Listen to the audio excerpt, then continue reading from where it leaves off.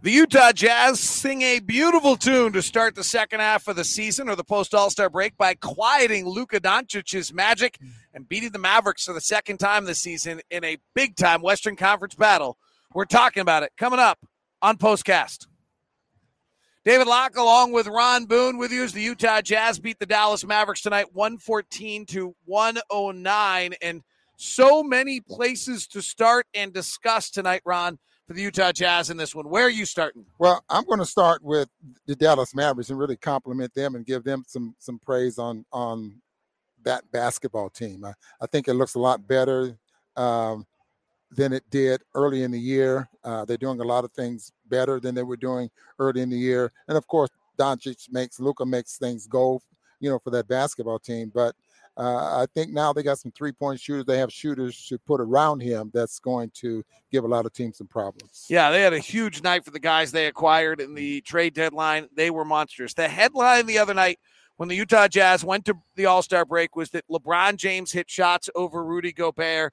Gobert got criticized by some of the local media here for not owning his mistakes, was skewered quite a bit, actually, by some of the local media. Tonight, he matches up on Luka Doncic, the Jazz willingly switching him on Doncic in the fourth quarter, takes away the three that Doncic hit him with early in the game, and then he could not get his shots off at the rim. And defensively, at least, story of the night, Gobert shutting down Doncic late. You'd like to think that anytime Luka is at the rim, that Rudy's going to defend that, change his shot, maybe even block it.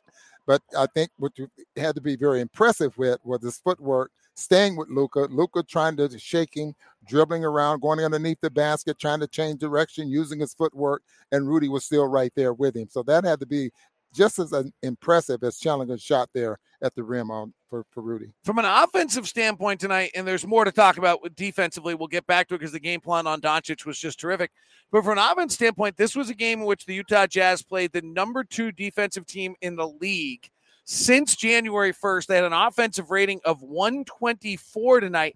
Dallas's defense, to me, showed the mobile bigs, great rotation, great connectivity, and the Jazz answered it. And I think that's wildly impressive because I thought Dallas played, maybe they would disagree, but from us watching, they did a lot of things to the Jazz tonight, and the Jazz stayed inside themselves and kept moving, kept pinging the basketball, kept making the plays they need to make, and led to a 125 offensive rating tonight for the Jazz, which against a team that was the number 2 defensive team since January 1st is pretty outstanding. Yeah,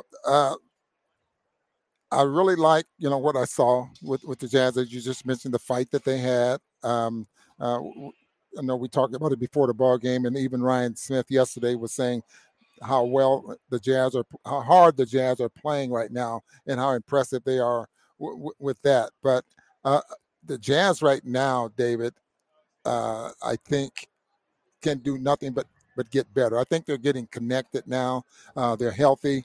The length there of the Dallas Mavericks, I thought, gave the Jazz a good look of what is yet to come with a lot of teams in this league. That's what they're going to have to go up against offensively, is the length of all of those players. You mentioned before the ball game, you went down the line of the height of this basketball team, how long they are and how big they can play.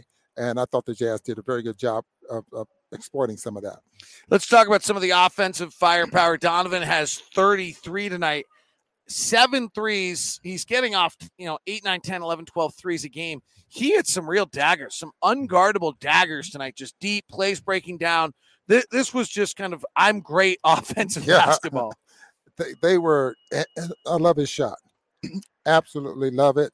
It's on line. It's on target. His release is great.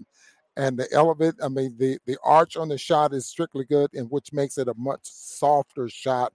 And sometimes it looked like, and you can tell, David, at least for me anyway, when it looks like it's not going to get there, and it's like nothing but net, because that's just how soft it is. And he's really turning into a great offensive player. All right, let's go to the Luka Doncic game plan. Let's go back to your shoot-around report. At the beginning of the game, you give a shoot-around report about 5 minutes before tip-off every night. It's kind of, we have the trust of the coaches. We can reveal it at that point. No one's going to hear it. Take us back to what they were trying to do to Luka and then what you saw them do tonight. Well, let's start with shadowing Luka. Early in the ball game, they were trying to do that, and Luka made the Jazz pay a few times. And shadowing, meaning bringing the big over, kind of looming shadow just away from the rim, making sure that he can see a big man down there when he's getting close to the basket. And he made the Jazz pay because of some of his nice passing, being able to pass over the top of the defense, and then catching Powell coming to the basket, and that was the reason he had so many dunks.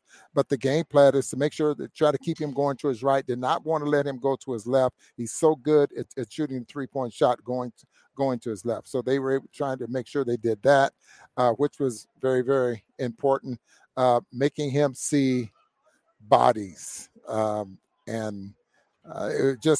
was a game plan that really worked. And I forgot what the other one was now, but so force him right, make him play fast, right, get him in the crowd, speed him up. Yeah, don't let him shoot threes, which he eventually gets about 8 or 9 off, but not excessive. Don't let him go to the free throw line. He only got 4 free throws tonight.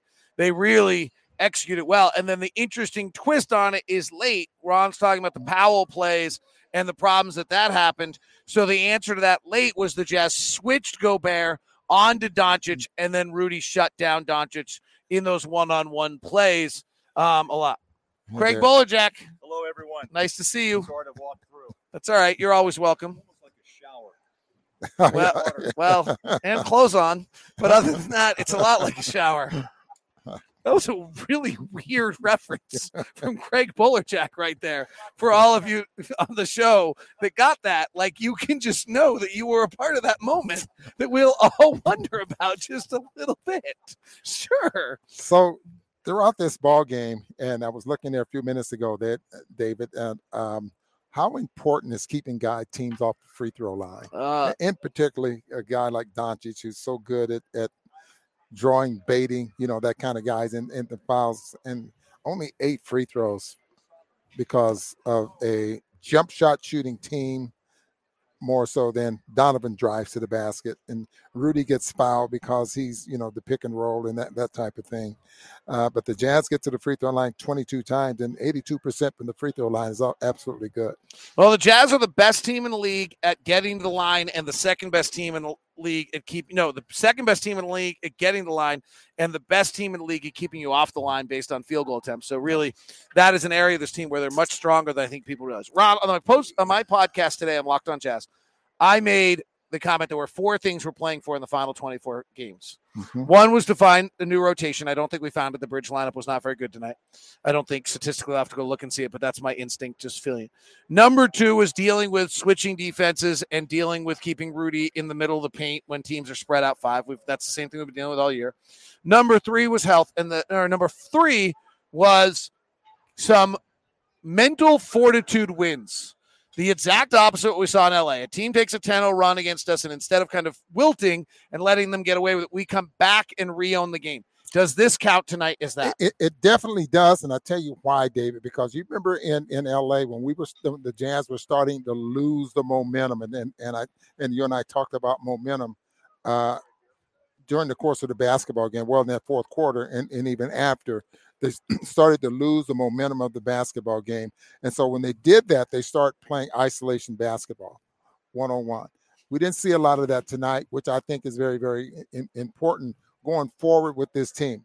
Also, yesterday in practice, they worked on transition offense, pushing the ball up the floor. And I would love to see a little bit more of that. I thought in that fourth quarter, there was 2 possessions that the Jazz pushed the ball, really raced the ball up the floor. And one time it was Mike Conley that did it. And I think Royce O'Neal may have ended up with a layup or something like that. Someone ended up with a layup because of that. And I think going forward, that's going to be very important for the Jazz to do that. I think they have the players now that can run, that are willing to run.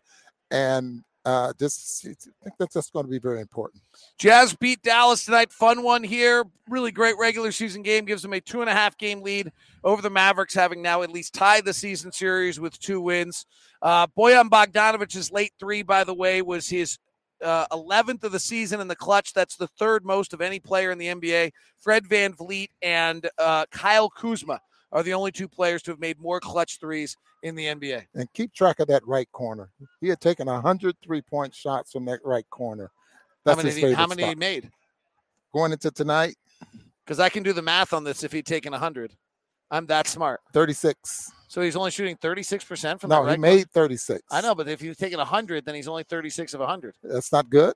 No, not for bogey. I would have thought he's like 45. Well, I'm surprised. what I'm saying is the number that he gets from that Right. three-point shot. That's one of his favorite spots. Now, if you want to really look at it, Dave, he's taken 114 from the elbow, from up the butt, and he's made 42. So what do you think there? That's not as good as I would have thought either, actually. 42%? I would have thought he went 40. No, because it was 114, so it's only about 37%. I would have thought he was over 40% on both those. Well, he's not. Well, then that's bogey. Get on it, darn it. Jazz win over Dallas. Have a great night. See you guys.